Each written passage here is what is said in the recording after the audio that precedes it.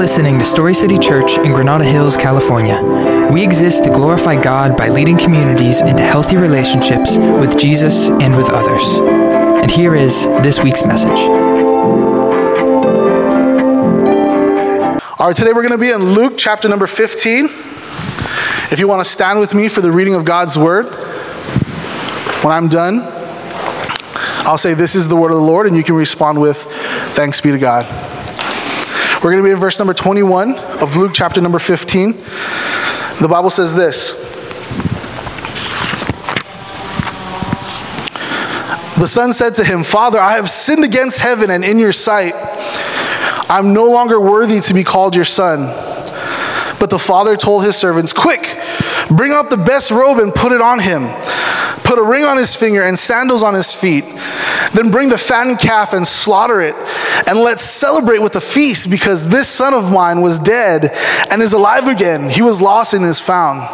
So they began to celebrate. Now his older son was in the field. As he came near the house, he heard music and dancing. So he summoned one of the servants, questioning what these things meant. 'Your brother is here,' he told him, 'and your father has slaughtered the fattened calf because he has him back and safe and sound.' Then he became angry and didn't want to go in. So his father came out and pleaded with him. But he replied to his father, 'Look, I have been slaving many years for you, and I have never disobeyed your orders. Yet you never gave me a goat so that I could celebrate with my friends.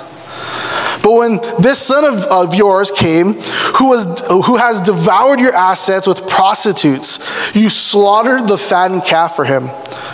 'Son,' he said to him, 'you are always with me, and everything I have is yours. But we had to celebrate and rejoice, because this brother of yours was dead and is alive again. He was lost and is found.'" This is the word of the Lord. Thanks be to God. Amen. Thanks, Jonathan. How you guys doing this morning? You guys good? I hope I'm louder than those tree trimmers back there this morning, so sorry if you get distracted by that. But my name is Sameer. It's a pleasure to be with you this morning. One of your pastors here, and it's just a joy every Sunday to get together.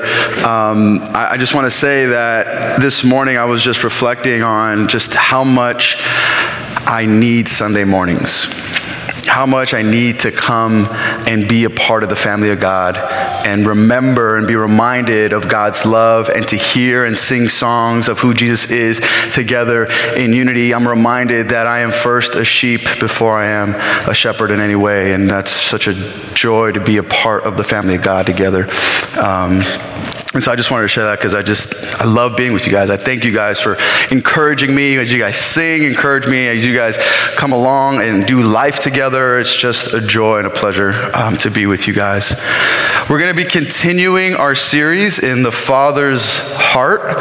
The Father's Heart is a series that we're going through the story of the Prodigal Son. And so we're in our third week, and some of you are probably like, all right, we've heard this passage again and again and again. What more can we learn from this passage? This is getting old, Sameer. Like, what's going on?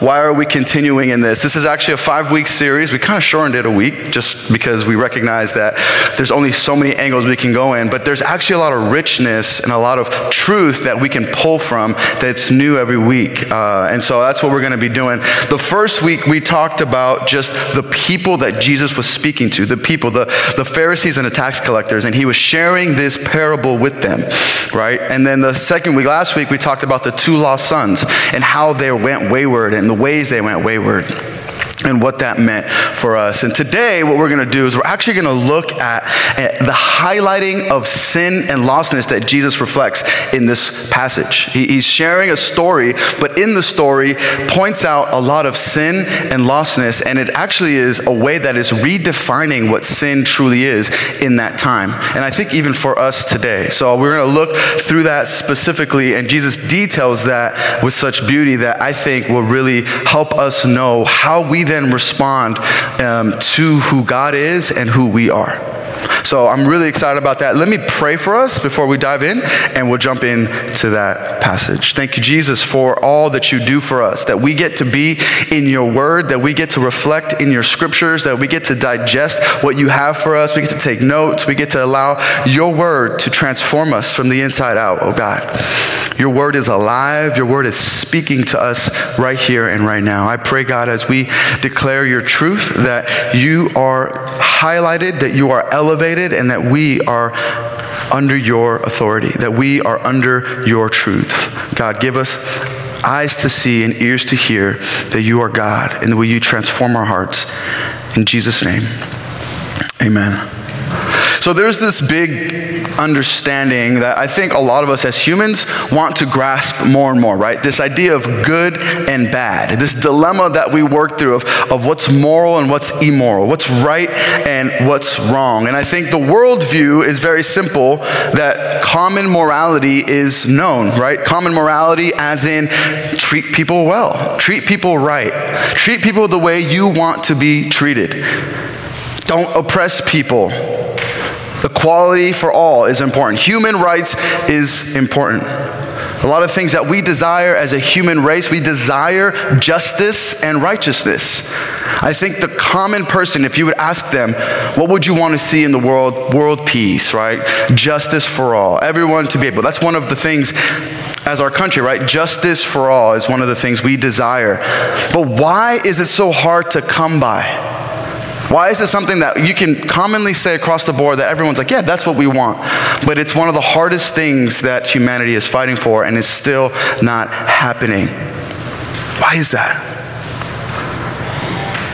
The Bible gives us some interesting perspective on sin, on morality, and what does that really mean? But the reality is that the biblical language that is used for morality is language that is kind of uncommon or unknowing in our common society. Like it's words that are missing kind of a translation. Like words like sin, transgression, iniquity. Like these words, like if you go to a common person, like, I don't know what you're talking about. But what do you mean by those things? What does that mean? It can be hard to connect the dots for people when it comes to scripture, the Bible, and morality along the lines of those that are around us. And so I hope that what I want to do is go through a little word study with you guys on those three words that's used very commonly in the Bible: sin, transgression, and iniquity. I'll try not to bore you if you're not someone that's really that intrigued in word studies. I'll try to make it more engaging. But there's three main ones that I think will help us grasp a little more of this thing called sin, or this thing that we think of as doing the right thing. What's moral, what's right, and what's wrong. So the first word that we see a lot in scripture is this word called sin. Sin. So the original word for sin in the Hebrew is chata. Chata. That's the Hebrew word. It actually was never meant to be a religious word. The word was not meant to be religious. It's not someone that breaks rules. That's not what the word means. The word actually means to fail. Or to miss something, like you're supposed to do this, but you missed that target, or you missed the goal. It's a common word that was used in armies and soldiers when they would practice the sling that they would use, the one that David used. That was a common way of fighting. When they would use that and they would fight, they would say when they missed what they were trying to get to, they say that you chatad your target. You missed your target. You sinned. That was the word. That was the word used. So it was a very common word that was not typically supposed to be meant for anything moral. It was just you missed. And so the common word in the Bible for sin is really used in this idea of failure, of missing the mark, of missing what it means to be truly human. That's actually how the word is being used, that we're missing the way to be truly human. That's what the word sin is trying to reflect in the scriptures. That there's a failure to love God and love others well, because that's what we were created to do. So falling short of the goal of being fully human, the way God designed us to be, is what the word sin is meaning. It's not that you broke a rule, therefore you sin. Like there's a lot more rootedness to that word than just breaking a rule. The second word They all relate somehow. Sometimes we look at all three of those and we think that they all mean the same thing. They don't. Iniquity is another word that we think, oh, it's the same thing as sin, right? It's actually not. The word for iniquity in the Hebrew is avon, A-V-O-N, avon, which actually means to be bent over or to be crooked. Something that is not the way it's supposed to be intended to be, right? Like, so if a pencil is straight and it's supposed to meant to be writing, if it was crooked, it's incorrectly put together, right? It's wrong. It's not the way it was intended for. It's bent or crooked. Or in other ways that's used in Scripture is perverted because it's bent over. Isaiah does an awesome description of what that really means. He writes in Isaiah 59, 1 and 2, he says, "Indeed, the Lord's arm is not too weak to save, and his ear is not too deaf to hear. But your iniquities, your crookedness, your bent where you're not supposed to be, are separating you from your God. And your sins have hidden his face from you so that he does not listen." It's this idea of being abnormal to what we are intended to be, which is what separates us from God. It's not the action of breaking a rule that separates us from God. It's our intention of who we are called to be is now skewed, and that separates us from God. So sin, iniquity. The third word, transgression. I thought that was the same thing as sin. It's not. I thought the same thing. And I was studying this. I was like, wow, this is cool. The third word, transgression, in the Hebrew is pesha. Pesha, P-E-S-H-A, which actually means to lose trust. In the Hebrew, to lose trust or to violate someone's trust. It was a common word used when nations would make an agreement, when nations would make a treaty, and someone would break the treaty. They peshad that person or that nation. They lost trust. They violated the trust between the people. So this idea of broken relationship is what this word means, transgression, broken trust.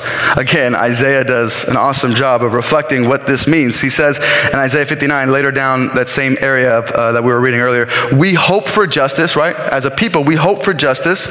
There is none. For salvation, but it is far from us. For our transgressions, our broken trust, have multiplied before you, and our sins, our failures, our falling short, testify against us. For our transgressions are with us, and we know our iniquities, our crookedness. Verse 13, transgression and deception against the Lord, turning away from following our God, speaking oppression and revolt, conceiving and uttering lying words from the heart. Justice is turned back, and righteousness stands far off. For truth has stumbled in the public square, and honesty cannot enter. In Jesus' parable of the lost sons, we clearly see both sons desiring to pursue happiness and justice for themselves, but on their own terms. Right? They're disregarding the true path of joy and happiness, the true fullness of humanity that they were called and created to live by. They fall into the missing of the mark, the missing of who they were really called to be, which is sin.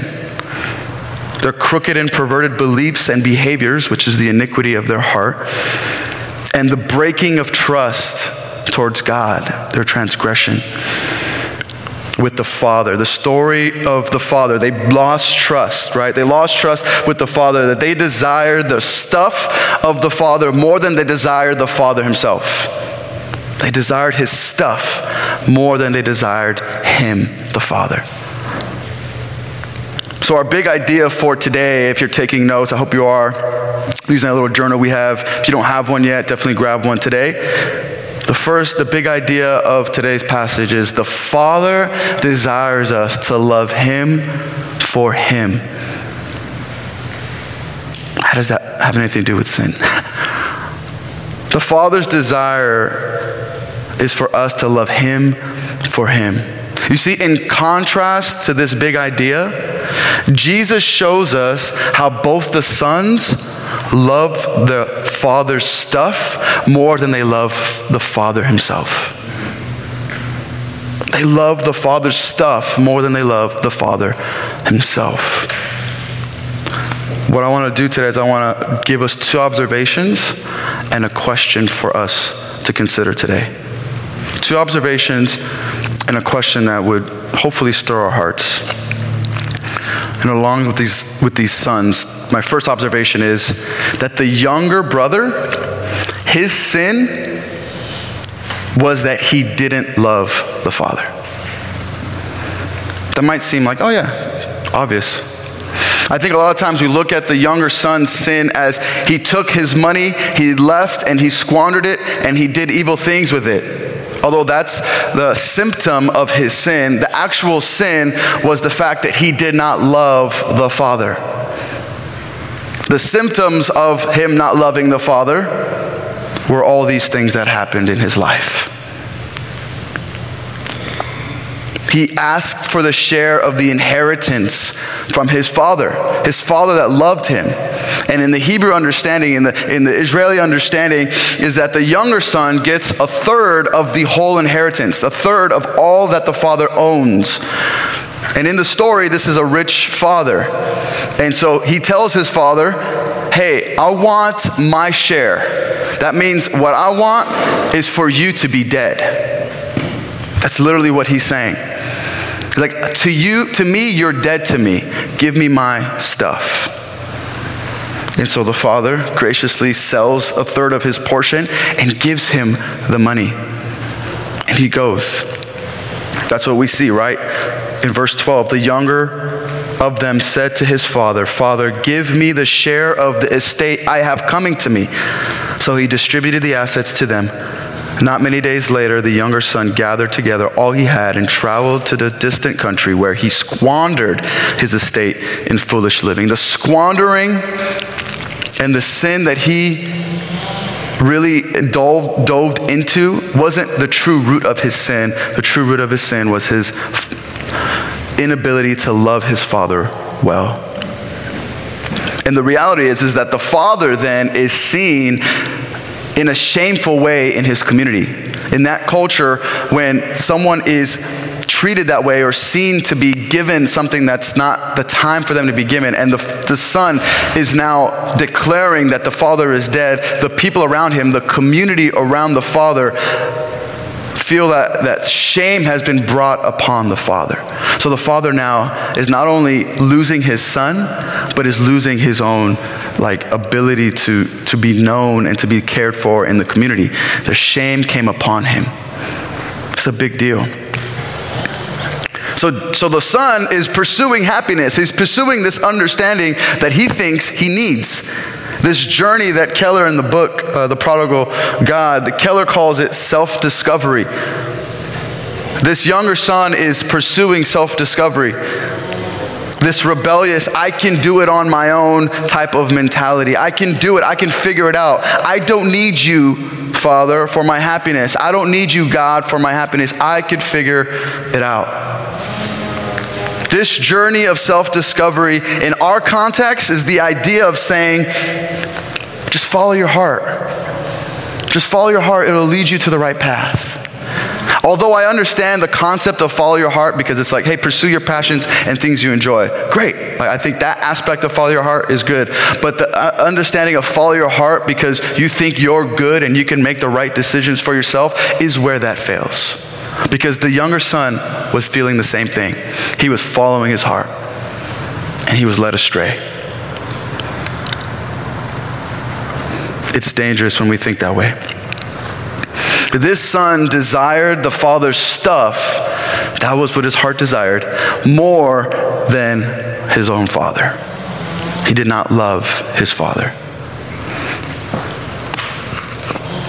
Similarly, the older son, which is my second observation, the older brother, his sin was that he didn't love the father. We see two different life responses, two different actions of life, two different ways of living, but yet they have the same sin. They do not love the father.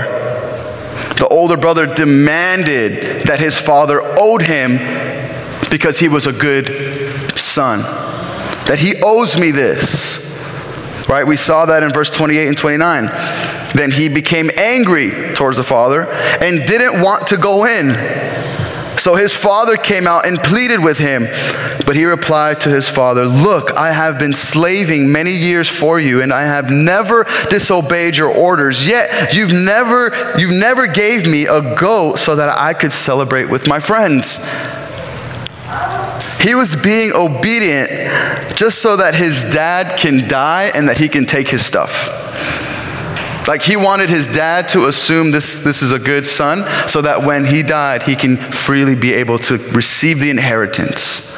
There was no desire of a relationship, because the reality is when the father displayed grace towards this younger son, the older brother was upset. Upset at the love that the father was displaying towards his brother. He rejected, to the point where he rejected the entry of the feast. He said, I don't want to go in. I don't want to celebrate with you. Just leave me alone. You didn't give me what I was deserving. The pursuit of happiness that Keller describes here is this moral conformity. A moral conformity, where this pursuit of happiness and this view of moral conformity is that the happiness is only achieved when moral standards of the community are strictly kept and that a reward for one's goodness is given. This journey of moral conformity in our context is kind of like that highly religious person saying that my happiness and approval is dependent on my good deeds. Is dependent on how good I am. That my good works will reward me because I have achieved goodness or self-righteousness. I have a good friend of mine who's a pastor. Some of you might know him, so I'm not going to use names. He grew up going to church from a young age. He went to Christian school all his life. He was the good golden child. He was, in the Word of God. He understood God's Word well. The Bible, he was clearly, walking in line with as a good child. He became a middle school pastor, became a young adults pastor, and then as his term as a pastor, one of his friends, who was also a pastor, led him to understand God's grace and how God loves those who are broken and fallen, not just those who do good. And he said something to me when he recognized this. He said, I realized that I've been in church and I have been a pastor for all these years, but I wasn't even saved. I was like, whoa. That I didn't even love the Father for who he is, but rather I did all the right things because of what he would give me. Because of the reward of what God would give me. That's the only reason I did all these things and the way I was told. This was this moral conformity that he lived in, that he thought that this is the way you're supposed to do things if you want to be blessed. This is the way you're supposed to live because that's what the world around me, those that are around me in this Christian circle tell me to do it. Because I would be approved and given the thumbs up and put on a pedestal and given a role as pastor because I did all the things right. But yet, he recognized that he wasn't even saved. He didn't even recognize God's love the way God intended it. He's now pastoring still. He's pastoring through that reality of who God is in him, in that truth. So God redeemed that, which is beautiful. But what a powerful story for us to recognize that good behavior and bad behavior both lead to sin and lostness. Both lead to sin and lostness. That our righteousness is nothing but rags. It's garbage. It means nothing. That no matter how good we try to do things, how tidy we want to be, how perfect we want to look, it's all meaningless if our love for the Father is absent. It's meaningless. There is no formula of good behavior for redemption and wholeness. There is no formula for it. There's only a solution, and the problem has been solved already. And that's Jesus. Jesus and him crucified and resurrected for the redemption of humanity, for those that embrace him for who he is and what he's done, is where now the relationship between us and the Father are made new and restored. Tim Keller says this. He says, this means that you can rebel against God and be alienated from him either by breaking his rules or by even keeping them diligently. That should spark something in us. That should be like, oh snap, I'm not just supposed to follow the rules and do all the right things so that I'm close to God and that I'm near to Jesus. Which brings me through my third, question for us. This is the question I want us to ponder. And I hope this is what is pondering in you when we're talking about this. How do we know if we love the Father? Or how do I know personally? How do I know then if I love the Father? I follow his rules. I do my best to obey him. I go to church on Sundays. I'm trying to figure this out. But how do I know that I actually love him and I'm not doing it for his stuff? His stuff is great. But what are we here for? What are we doing it for? I want to give us 3 ways, and then we'll close. How do we know if we love the Father? First one, analysis. Okay, and analyzing ourselves. The best first step to know if we love the Father is to respond the way the psalmist does here in Psalm 139, 23, and 24. He says, search me, O God. Search me, O God, and know my heart. Test me and know my anxious thoughts. Point out anything in me that offends you and lead me along the path of everlasting life. Lord, will you search me? I don't want to be like the younger brother. I don't want to be like the older brother. Search my heart. I want to love you for you, not for your stuff.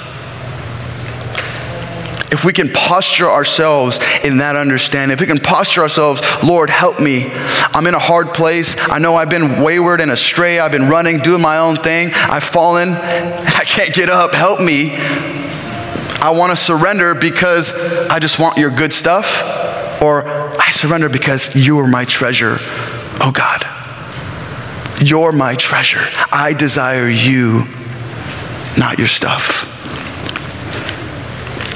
It was the wealth, not the love of the Father, that they believed that would make them happy and fulfilled. My question to us is which son are we relate to more? Which extreme do we kind of lean on? Because I think all of us, are somewhat familiar with one or the other of the brothers. We're familiar with their reasoning, with the way they think. Like, we're not far off. We can't look at them and be like, they're whacked out. Hey, we're whacked out too. Because we can lean towards these ways of living. Whether we just say, I can figure it out on my own, or whether we say, I just want to be morally right so that God can give me what I want. So the first one is to analyze ourselves. Analysis. Search me, O God, where is my heart? To know whether or not I love you dearly. Second one is my affection. My affection. Where are my affections? Am I deeply near to you? And do I enjoy the Father for the Father himself? Do I come to church to draw near to Jesus and his people? Do I spend time with him throughout the week, even though sometimes I miss days? That's fine. It's not the point of being on task. The point is, are we seeking him for who he is because he draws near to us because of what Jesus did on the cross? Are we desiring him above other things? Is he our affection for who he is and what he's done, not what he can give us?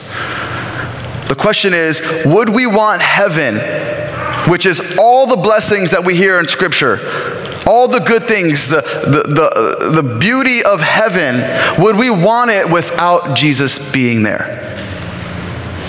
If Jesus was not in heaven, if God was not in heaven, but all the blessings of heaven were there, would you still want to be there? That's a question to ask ourselves, to reflect on. Do we really want heaven because of its blessings, or do we want the Father? Do we desire God for who he is? Because he's so good and lovely. Let us draw near to God today and remember that he is the treasure of our souls. He is the treasure of our souls. He made a way for us to be near to him through his son, Jesus. So let's analyze, let's reflect our hearts. Let's have affection towards the Father. And third, let's have action.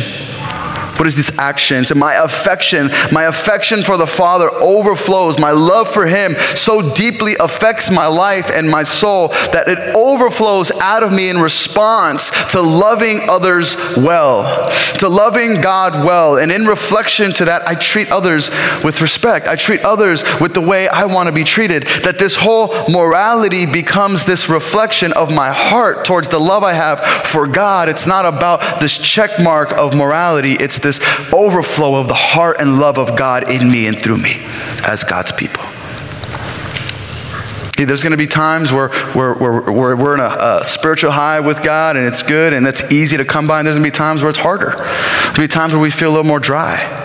It doesn't mean you don't love the Father. It just means that we just desire him more. I think the absence or the recognition of knowing that I'm spiritually dry is actually a reflection of knowing that I desire the Father more deeply, and that we can then turn and pursue him the way he pursues us. So it's not a do better and draw near to him. It's a, hey, he's there with us, and that we can draw near to him even deeper through the affections we have for him. So how do we know if we love the Father? We're able to analyze our hearts, have affection for him, and our action reflects that. And so I want us to respond with this great news. This is such good news that we recognize that the sons of this story in the parable, their sin was that they didn't love the Father. It wasn't the response of their moral conformity or their self-discovery of just going wayward. Although those are the symptoms of their sin, the sin was their heart before the Father. And so let us respond as a people to drawing near to the Father and seek to respond in affection towards God because he loves us so well. Let's join in on the feast that he's inviting us into. He's inviting us into the feast that has been given to us freely because of what Jesus did on the cross. What a joy that is. I want to close us with this verse. After I read this verse, I'm going to pray. But this is Paul describing the condition of our heart and the response of God and the way we then draw near to him. This is, I think, just puts a bow on what I'm sharing today. Ephesians 2:3-9 says this. We too, this is us, all previously lived among them in our fleshly desires, carrying out the inclinations of our flesh and our thoughts. And we were by nature children under wrath, as the others were also. But God, who is rich in mercy, because of his great love that he had for us, made us alive with Christ. Even though we were dead in our trespasses, you are saved by grace. He also raised us up with him and seated us with him in the heavens in Christ Jesus, so that in the coming ages he might display the immeasurable riches of his grace through his kindness to us in Christ Jesus. For you are saved by grace through faith, and this is not from yourselves, it is God's gift. Not from your works, so that no one can boast. Let me pray. Jesus, we thank you that you are the gift giver. But yet the greatest thing that we can have is you, Jesus. That you are the gift. That you are the prize that we can draw near to. That you are the prize that we desire more than any of the blessings you can give us.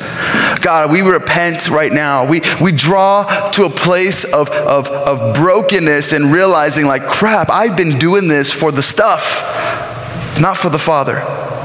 God, we repent. Will you search our hearts, O God? Will you shift and transform our desires and our affections towards you and only you, Jesus? Will you forgive us of our sin, of not loving you. God, we recognize that the story and this parable that you shared to the tax collectors and sinners and to the Pharisees and religious rulers of that time were not just for them, they're for us. This story is for us. That we were created to be near to you, that we were created to be your children, that we were created to have affections for you, Jesus. That the fulfillment of our hearts and our souls and everything that we've been seeking and striving for is at your feet. We love you, Jesus. We thank you. Will you receive our prayers, our cries, our needs for you? In Jesus' name, amen. Thank you for joining us for this week's message. If you'd like to join us in person, our services are Sundays at 10 a.m. and we're located at 11011 Havenhurst Avenue in Granada Hills. Find us on Instagram at StoryCityGH or online at StoryCityChurch.com. Go and be the church.